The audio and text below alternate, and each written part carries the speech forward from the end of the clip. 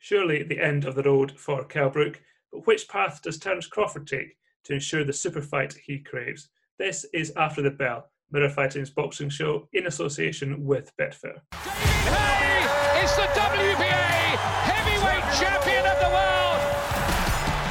Float like a butterfly and sting like a bee. The Mirror brings you After the Bell in association with Betfair.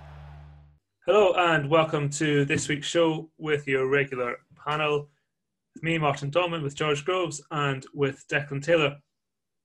If you're watching, please do subscribe and give the video a thumbs up. If you're listening, please do rate and review.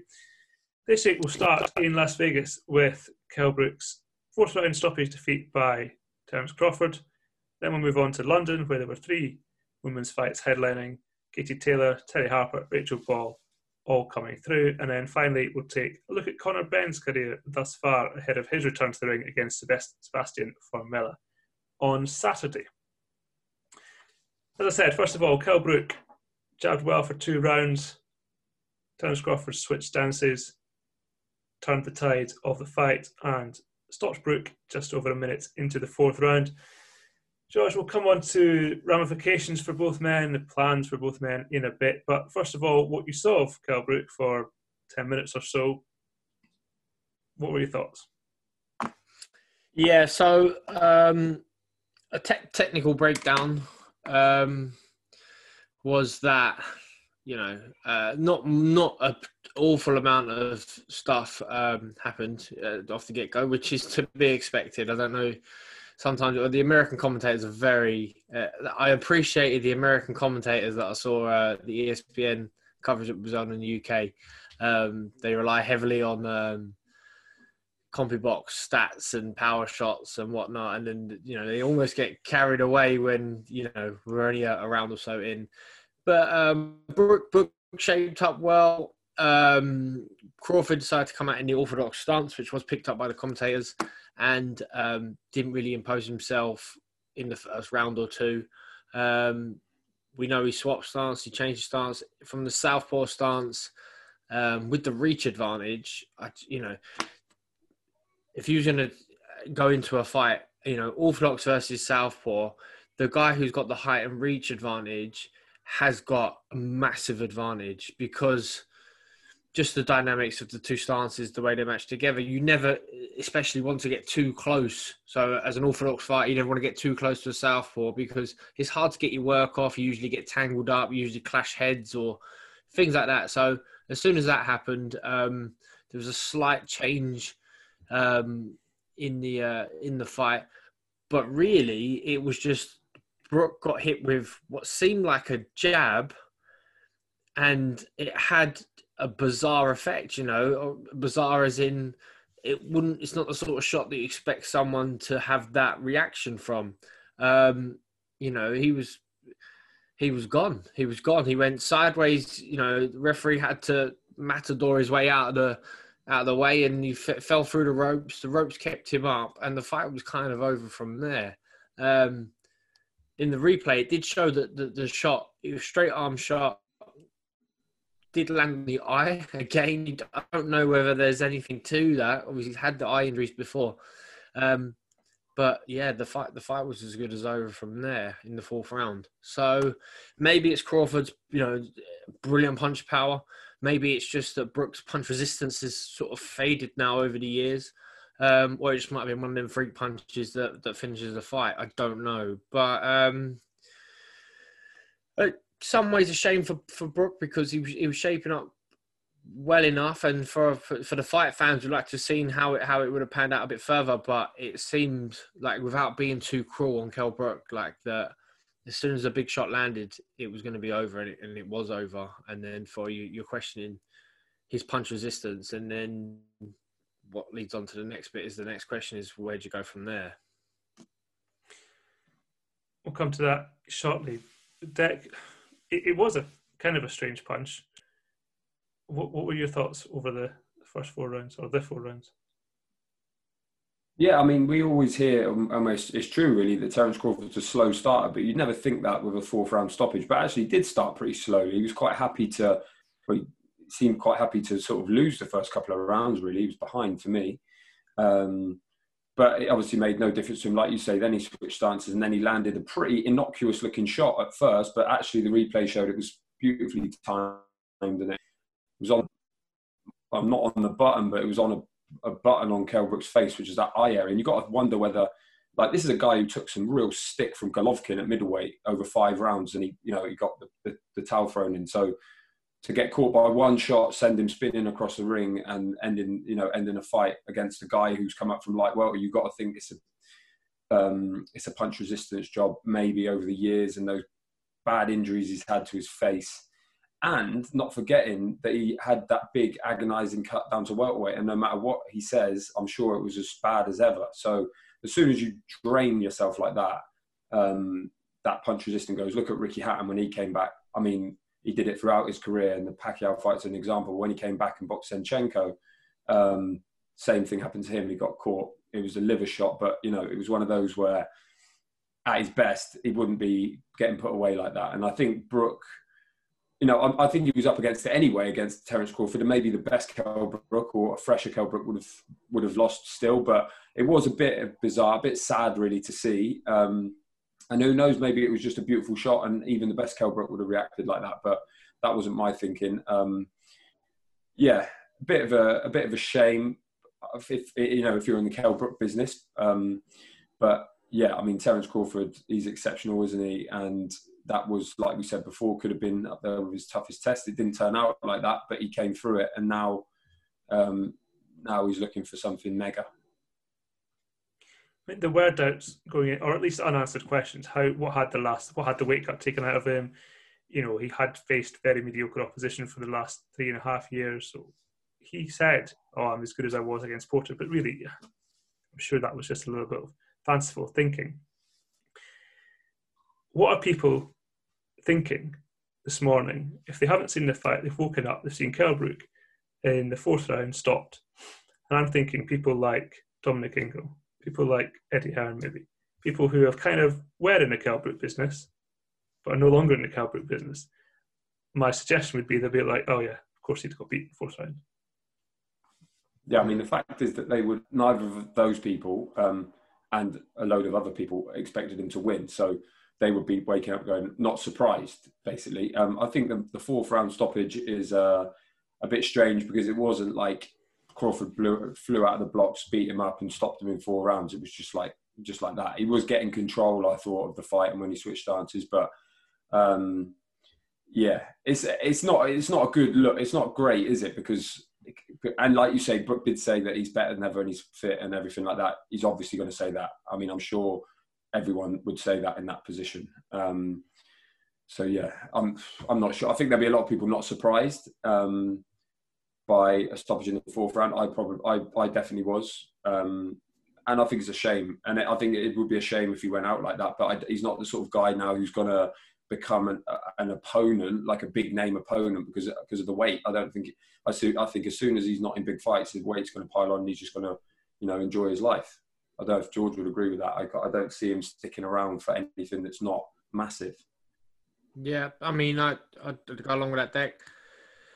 I'm sure for someone like Kell Brook, a fight gets made and his question is not, can I win that fight? It's, can I be bothered to make the weight? And what's the purse? Can I be bothered to make the weight? How much notice have I got? Is the fight worth its while? What's the prize money? And then is it worth me making the weight?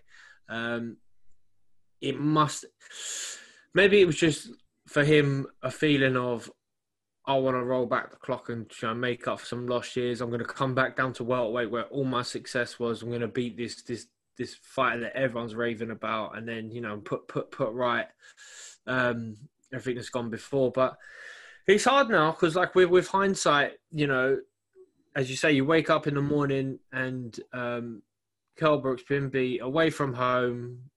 During these COVID times, it looks like he's been sent out there all on his own, and he gets stopped in the 4th round. And in many ways, for me, it's even worse that he wasn't just bashed up for 4 rounds and stopped.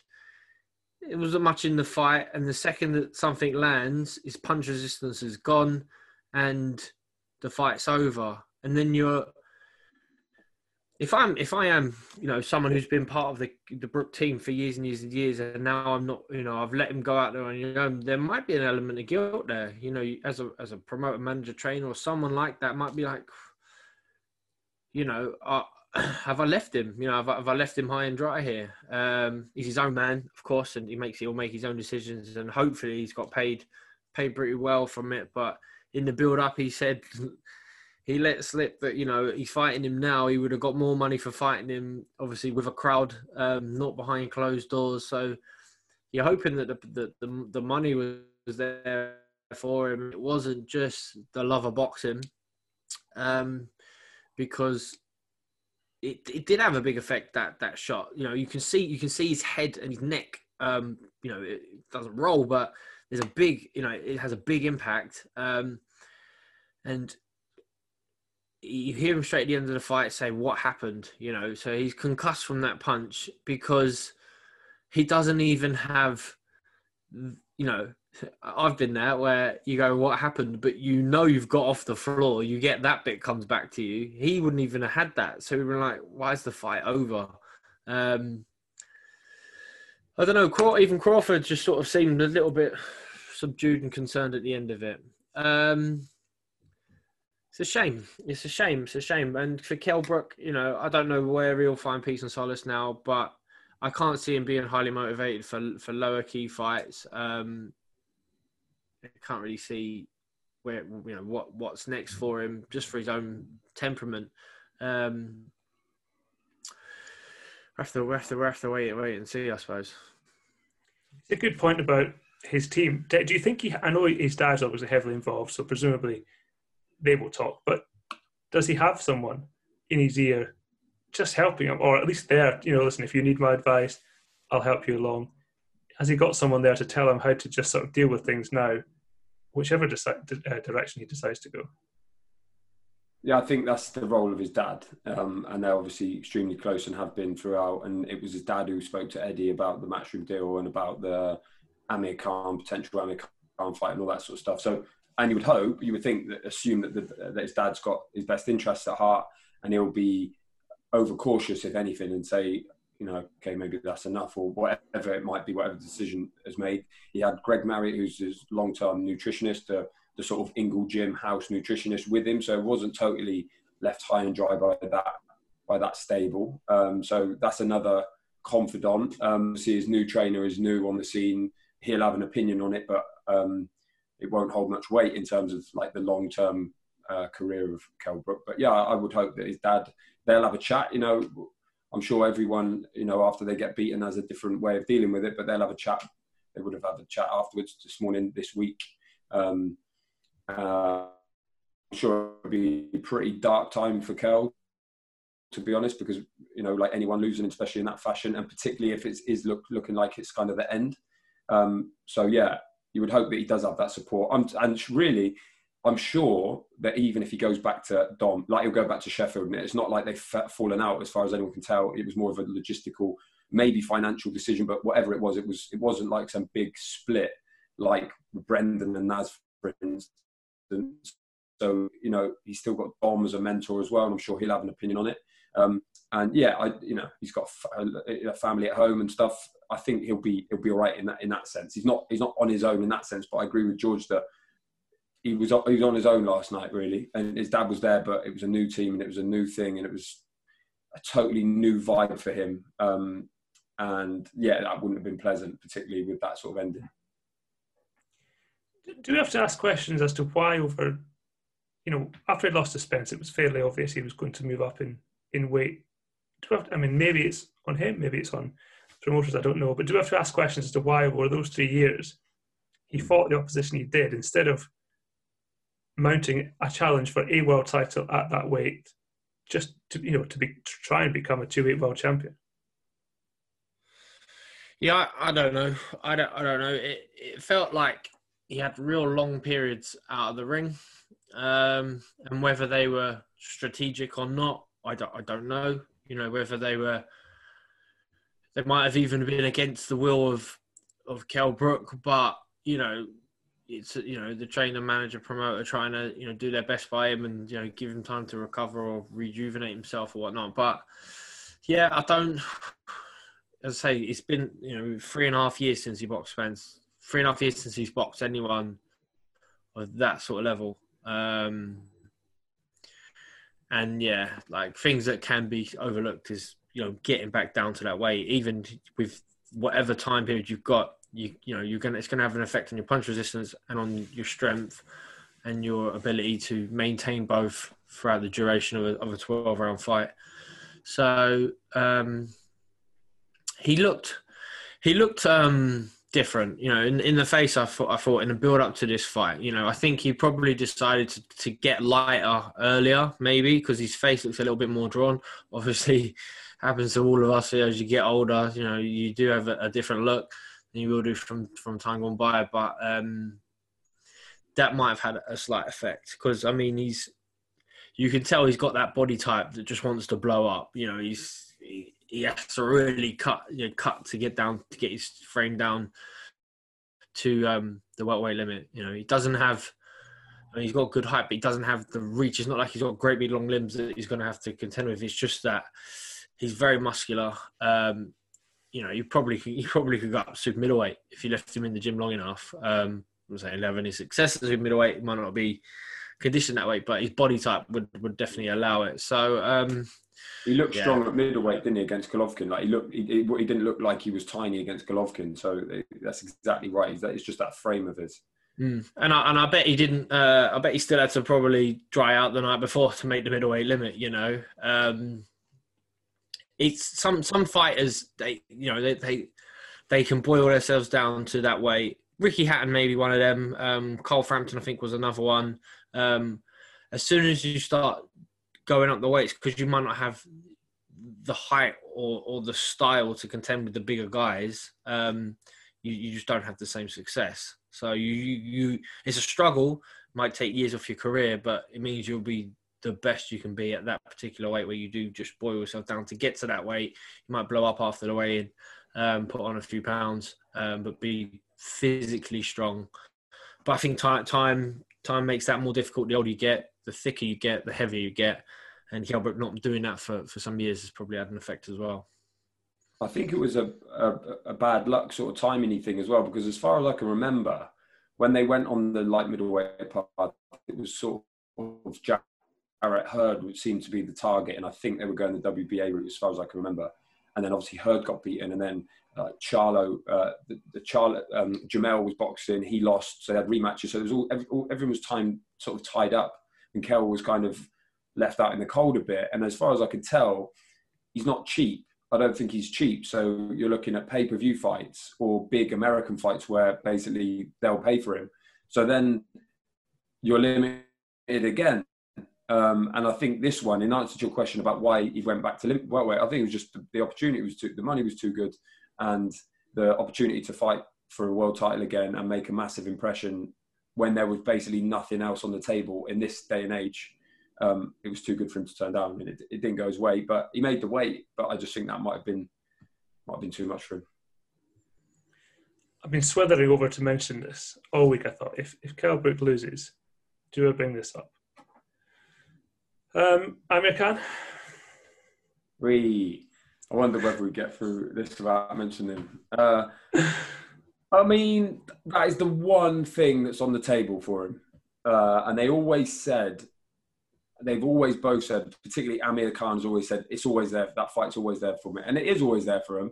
The fact is it would be seen as, particularly in the sort of more hardcore fan element, as a bit of a joke fight.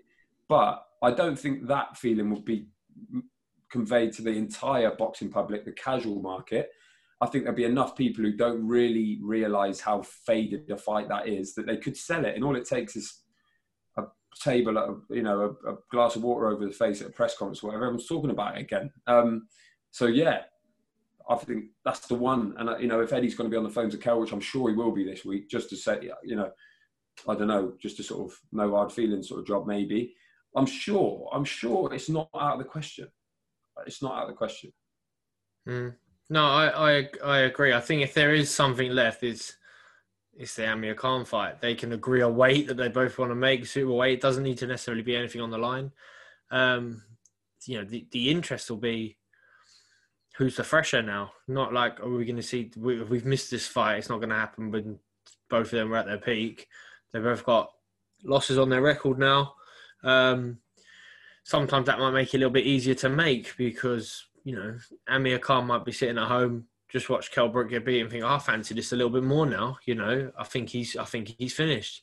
Brook then's going to put on a couple of tapes and might think the same about Khan. So, it will definitely capture the public's imagination, I think, and it will be heated in the build-up, I think, without a doubt. And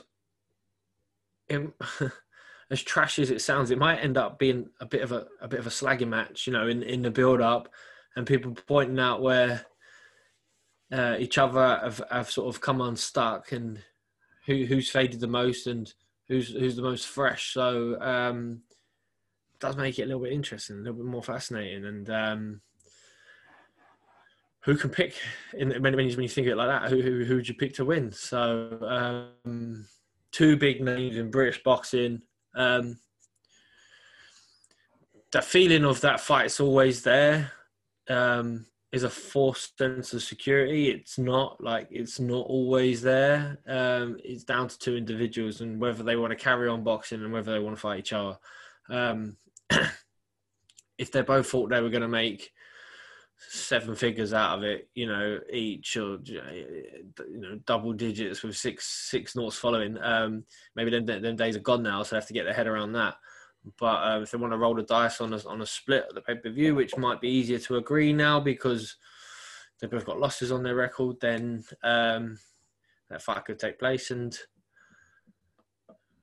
without being too cruel,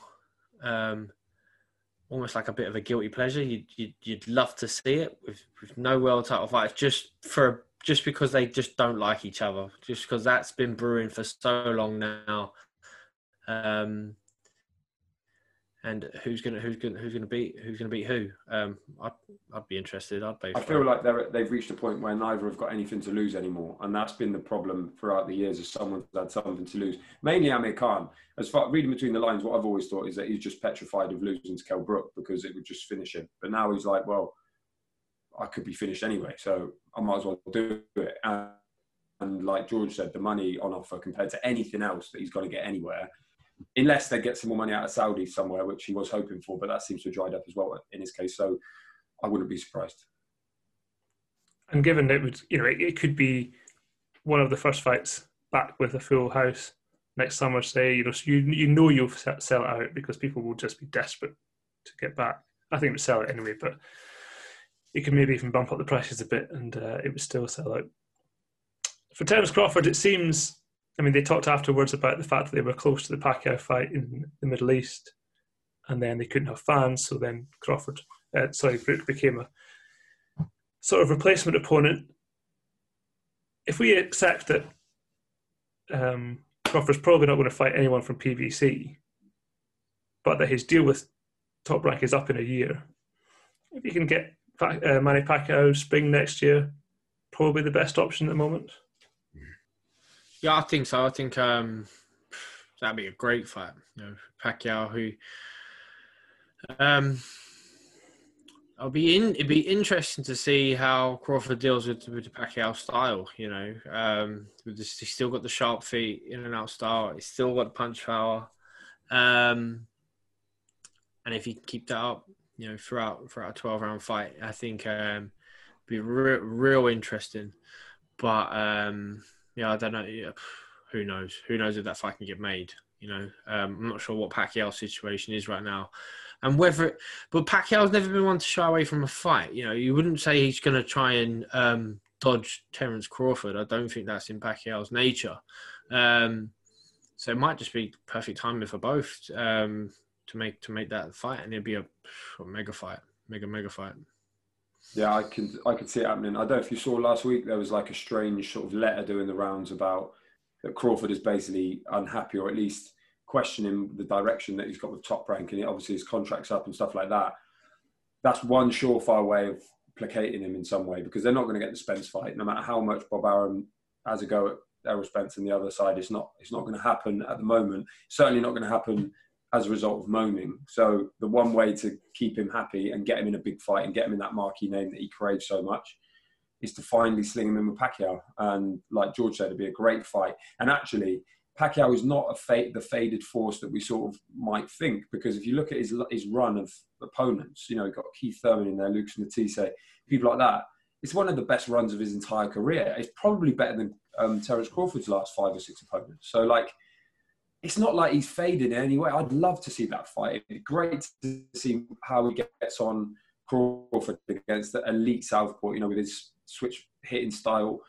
It'd be brilliant. And at the Middle East, that's the sort of fight that they would cough up for. I think he did an interview this week with AP, and he said, Bob Arum this is, and they said that I think Dubai was the one, or maybe Bahrain, or what. Anyway, it wasn't Saudi, it was one of those other states, and they've got a lot of money, and they're happy to do that fight. And that's what Pacquiao would fight for, without a doubt. And like George says, he's not going to duck Terence Crawford, is he, at this point? He'll have it if it's on the table. And I think that would be the perfect sort of middle ground fight before they look for the Spence fight or just forget about it. It definitely feels like the only option that's going to keep him happy. I mean, there's you know, and then if he's that unhappy in a year's time, once he's done that, he can walk away and presumably join Spence at PBC, and then there are no excuses. Okay, in part 2, we'll look back at victories for Katie Taylor, Terry Harper, and Rachel Ball. So, just before Kell Brook's defeat by Terence Crawford, there were supposed to be 3 women's world title fights in London, ended up just being 2, but Katie Taylor remains the undisputed and unified lightweight world champion with a points victory over Miriam Gutierrez, which after about 15 seconds looked highly unlikely. Taylor dominant across the board, had Gutierrez down at the end of the 4th round. We'll start with, on that point really, should either the referee who stepped in or should Gutierrez's corner, as brave as she was, maybe showed some compassion and just thrown in the towel? Yeah, I was half expecting the corner to come. I wouldn't have complained if the corner had pulled her out. At no point did she look like winning that fight. And obviously, the longer it goes on, the more tired and the more damage she gets. So then it's even less likely. It wasn't like she was even landing anything. There wasn't any real complaint. The ref could have done it, but there wasn't any of those real moments where you thought, right, now's the time to jump in. It didn't quite come like that. And as far as Katie Taylor's concerned, she'll probably be disappointed that she didn't get her out of there as well. But super tough Miriam Gutierrez, just not really in the same league at any point. But she was a mandatory challenger, and that's sometimes what happens with mandatory challengers. And I wonder whether there's an argument that maybe we should do away with mandatory challengers at the moment in women's boxing, because you get to a point where Katie Taylor, a generational talent who we're not going to have for that much longer really, is being forced or pressure put on her by sanctioning bodies to take mandatory challenges when and if she doesn't fight these people, then she's going to lose her belt.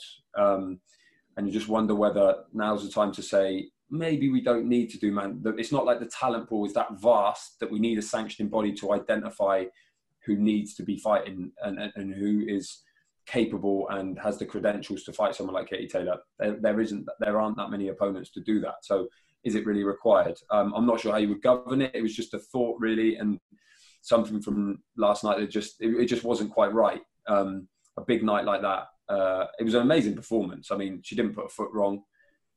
Disappointed, I'm sure, to not get the stoppage. I mean, by the way, without willing to moan at this point, the card, Victor Locklin scored it 8-1 with 1 even. And I was like, Miriam Gutierrez didn't win 10 seconds of any round. I don't know what he was watching. It was absolutely mental. Like we say we've had bad, that was one of the worst I've ever seen. It's absolutely crazy.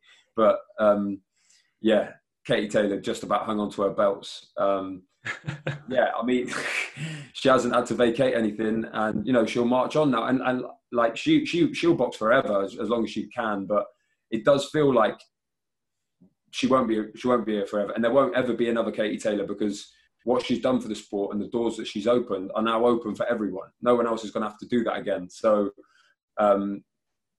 yeah, and she'll fight anyone. There's names out there that float around constantly, but if mandatory challengers are lined up, she's going to have to take care of them. and then we might miss bigger fights. But yeah, in answer to your question, Gutierrez probably should have been stopped at some point, and amazing performance from Katie Taylor, as we always say. I mean, the good thing about this mandatory, at least, was Katie Taylor might not have fought again this year had she not had it. So she squeezed it in, if you like, and it led to the creation of this women-heavy card, which was, put out for free across social media and on Sky Sports as well. So it kind of fitted very nicely. But she's got 4 belts, so presumably at some point the other 3 will be called. So here's the question. I mean, let's assume we're not going to lose mandatory challenges anytime soon. Does it come to a point, Josh, where maybe Katie Taylor, I mean, she's 34, so she's not going to go on forever, but does she have to start thinking, maybe choosing between fighting whoever's put in front of her and saying, actually, I want this one, this one, this one, and then I'm done? It would be a real shame. I don't know what her financial situation is, obviously, but it'd be a real shame if she wasn't set up for life at the end of this. Maybe now is the time to make sure that is definitely the case. Yeah, no, I think appreciate Dec's point, and it is a really good point. They don't have the depth of competition that you get in the men's boxing. So mandatories do seem a bit bizarre, but also they do add the added value of an opponent sometimes is not necessarily that recognised, but this is the fight we need to watch because a champion has to defend against their mandatory. So, but Kate Taylor, if she had say 3 of the 4 belts and she was chasing that last one and mandatories were getting in the way, then yeah, that would be a problem. But I think if I was Katie Taylor, she's number 1 in the world. She's got all the belts. You chase now. You just chase the bigger fights. You find the big fights, and if there isn't quite a big fight on the horizon, then you keep busy with a mandatory. So if I was her stage of her career, that would be sort of my mindset now. That she's not, trying to dodge that awkward mandatory that you get. Like every now and again, there'll be a champion who's got to fight this commercially nothing value fight, but this guy in front of you is a hard night's work. He's awkward, he's rough, he's tough, he's crude.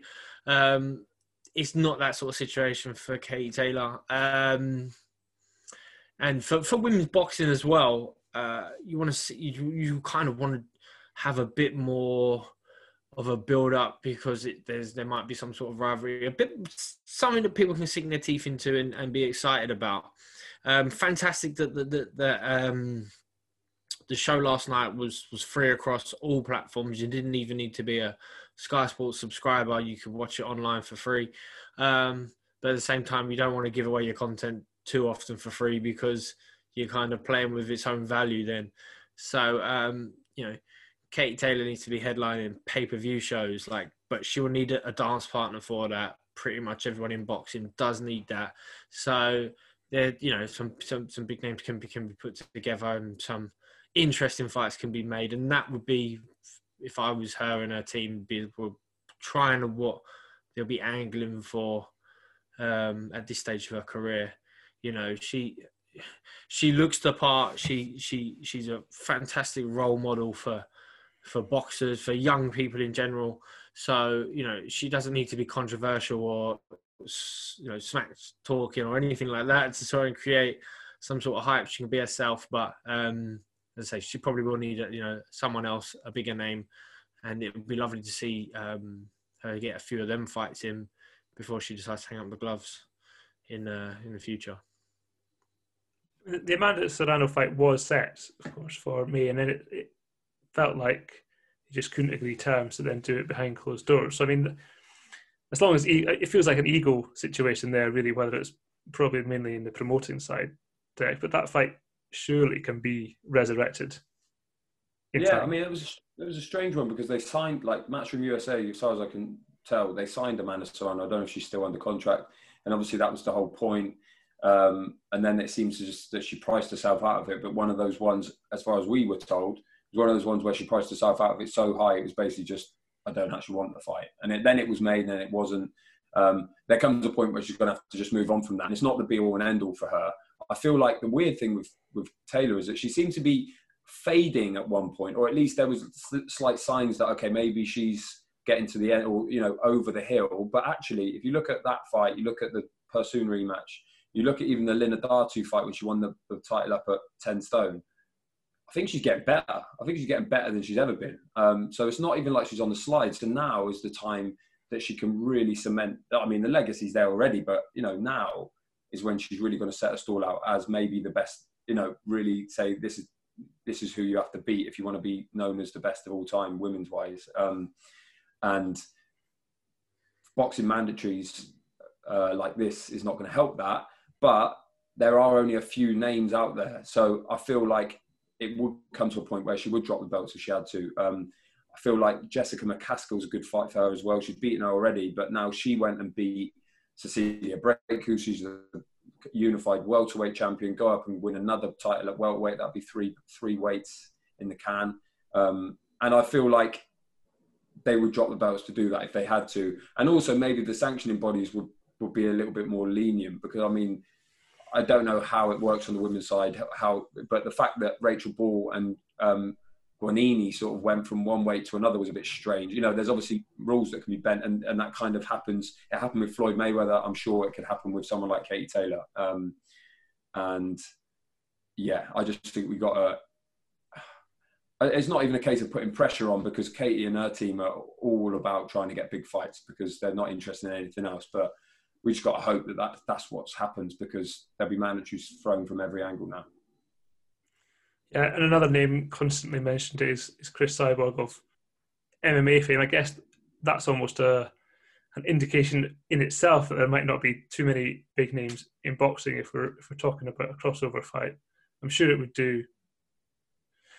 Well, I'm sure both women would make money, and I'm sure it would be well watched. But I think it still feels like it's a boxer against a very good boxer against her. Mentioned at one point. I don't know. At least she did box. Yeah, she boxed, and that was her thing. And Heather Hardy was another name that seemed to have fallen by the way. It almost feels like Katie Taylor's actually gone beyond these people now, and it wouldn't. So now you've got to think bigger.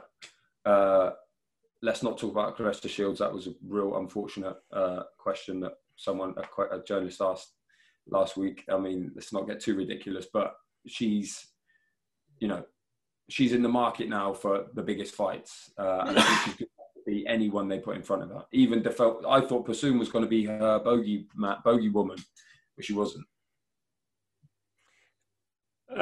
One name which I'm going to mention in relation to Terry Harper is Natasha Jonas, who felt like maybe, I mean, she was on the Sky team, maybe wasn't mentioned too heavily. Eddie Hearn and Joe Gallagher not on good terms at the moment, which maybe that was a factor. But I mean, I'm sure Katie Taylor would probably win that fight, but at least they have a bit of history in it. At least it's that domestic fight. Any interest in that? For me, definitely. And I could see that. Well, if you were to say, would you rather see Katie Taylor against Miriam Gutierrez or her equivalent, the next one in line, or Natasha Jonas, who she beat at London, and Jonas is coming off a bit of a stitch up in some people's eyes against Terry Harper? Yeah, I'd see that, and I could see them making that. And just on the subject of mandatories as well, another name, Chantal Cameron, who I believe is the WBC mandatory, either at that weight or maybe even super well. Either way, another name floating around, big British clash, that'd be great. Terry Harper, even, it's not like there's a lack of opponents. It's just a case of making sure it happens. And the good thing is, if she's boxing as regularly as she is now and that continues, then yeah, she could fit in, she could box 5 times next year. That leads to Terry Harper, who successfully defended her world title against Katrina Thunders, 9th round stoppage after a largely dominant performance, and with one hand. I think she hurt her backhand in the 4th round. Different opponent, Declan, of course, but much more composed than she was against Natasha Jonas in fight camp. Yeah, I even thought she looked nervous, on the ring walk and stuff, and I was a little bit concerned. But yeah, she boxed amazing. Like you say, she hurt. Never mind hurt her hand. There's pictures on Instagram. She snapped one of her main metacarpals, a proper injury, and then she obviously boxed on and got the stoppage as well. Lovely body shot. It was a real composed, complete performance against a real good opponent. Terry Harper, 24 years old, as far as I know. That is so young. She's got so much more to give. She's going to be, talk about trailblazers and Katie Taylor. She's going to be one over the next 10 years that really bombs on and does amazing things for the sport in this country. And I mean, that was a tough opponent, big test, big night for her. Again, just a few months after she last boxed and had a tough night. I thought it was a really, really impressive performance. And you don't see many stoppages at all. Obviously, the 2-minute rounds don't help, but that was a good one. I think that's six stoppages for her, so she can punch as well. And the one thing that I think Eddie Hearn is determined to do, and you can see that in the way he's basically signing up as many female fighters as he can, is to basically have what he said he wants: an undisputed or unified champion in every division by next year. And that's it. I mean, this is where I think Natasha Jonas probably gets left on the sidelines a little bit, at least for now. That looks like being Harper's immediate plan. That's basically what it sounded like, which is a shame because you felt like she'd earned a rematch at least, but maybe they'll take her in the Taylor direction. Who knows? But I mean, that's a good thing to hear. We've heard it a lot though with men's boxing, haven't we? This idea of unified champions in every division. But if they have an opportunity to do that, particularly Eddie Hearn on his side and his boxers and his weight divisions that he's sort of across, they can do that. And I think that would be really handy just to get the sport at that point, which is obviously the sort of promised land with men's boxing. It just doesn't ever happen. So to get that in women's boxing would be a really good, solid position from which to build, because it is still obviously a burgeoning sport, across the board. So that would be a great start. And I think there's the boxers to do it. Just finally on that card, Rachel Ball came through against Jorgelina Guanini. Of course, as you mentioned, that went up a weight, changed from a world title to another sanctioning body's interim world title. I mean, I haven't heard, but it would, I guess, make sense to just revert back to Bridges for Rachel Ball, you would think, and just try and make that fight again. I guess surely they would. And Ebony Bridges already asked, been calling out for it and stuff. And you would think if they made it in the first place, then why wouldn't they go back to that? Guanini, obviously very short, late notice opponent, so was heavy through no fault of her own other than it got a late shout. And she was good. I thought it was a good fight. I thought it was a good clash of styles, a little super flyweight against a big, massive bantamweight in Rachel Ball. It was a good fight. It could have gone either way at times. But yeah, I guess Ebony Bridges is the one. As whatever you want to say about that, what is Ebony Bridges 3-0? So to box for a world title at that stage, there were questions over that in the first place. But you would assume that would be the move now. Okay, in the third and final part, we'll look at Chris Eubank. I don't know why. Conor Benn. Conor Benn's return to action on Saturday. So instead of Dillian Whyte against Alexander Povetkin, this Saturday's non-pay-per-view card now is headlined by Conor Benn's first fight in over a year against Sebastian Formella. And a good chance, really, I guess, George, for Conor to grab the limelight. I mean, it would have been a chief support, if you like, for Povetkin Whyte, but now headlining on normal Sky, so more eyes on it, you would think. And the chance just for him just to say, this is what I've been improving on for the last year. Yeah, no, definitely. Conor Benn, 24 years of age now.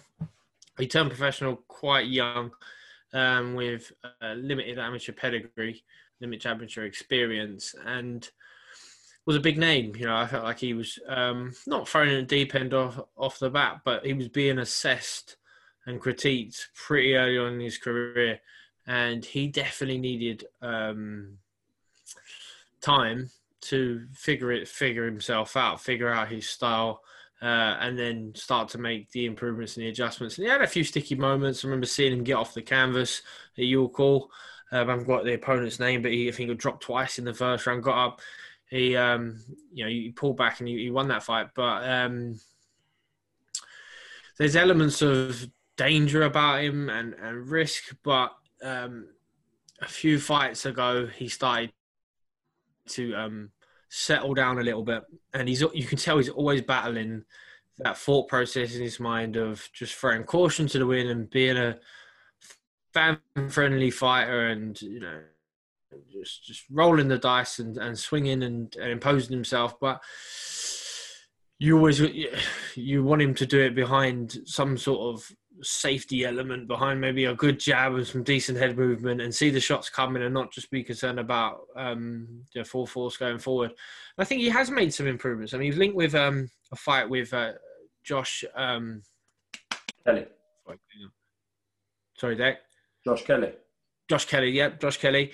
And, for a while it was, Kelly's got he's too good. He's too well scored. He's got too much experience. But then the tides have turned, and lots of people, Kelly has a few sticky moments, and in his fights in his career hasn't progressed at the level that people thought it would, and people started to favour Ben. But I do think this is kind of a bit of a coming out scene for Ben, where not to announce his name, because as I say, he's got the name, and he feels like he's been around for quite a while now.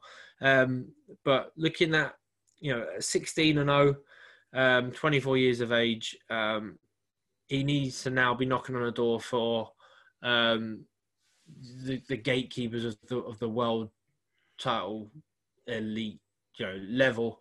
He's not going to be ready to fight for a world title, I don't think, not yet. But he wants to be certainly making significant strides in the right direction. His fight with Formella, I think, on paper, is a good match for him. A good match for him. Formella. It doesn't seem like a huge puncher. Went points with Porter a few months ago. So, we've seen what he's up to a few months ago.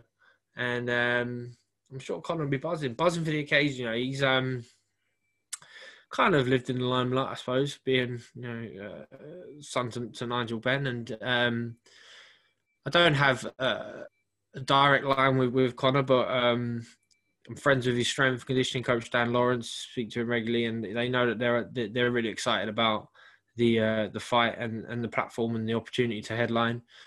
So I see, for me, with Conor Benn, it's always just how to keep his head on the job and keep him focused. His biggest challenge might be a mental one as opposed to a physical one. Whereas can he stay engaged and with his mind on the task at hand and not make any mistakes. Alleviate mistakes from his performances. This does feel like a good step up, Declan. As I've said, Formella went 12 with Sean Porter only 3 months ago, so question marks perhaps over how ready he'll be to jump straight back in again. But on paper, anyway, it would be Ben's best victory. Yeah, I think it's a good bit of matchmaking. We might not be saying that if he loses, because it is a big step up. But with Conor Benn, he's always been working on or learning on the job, a massive work in progress from everyone. And no one's really made any bones about that.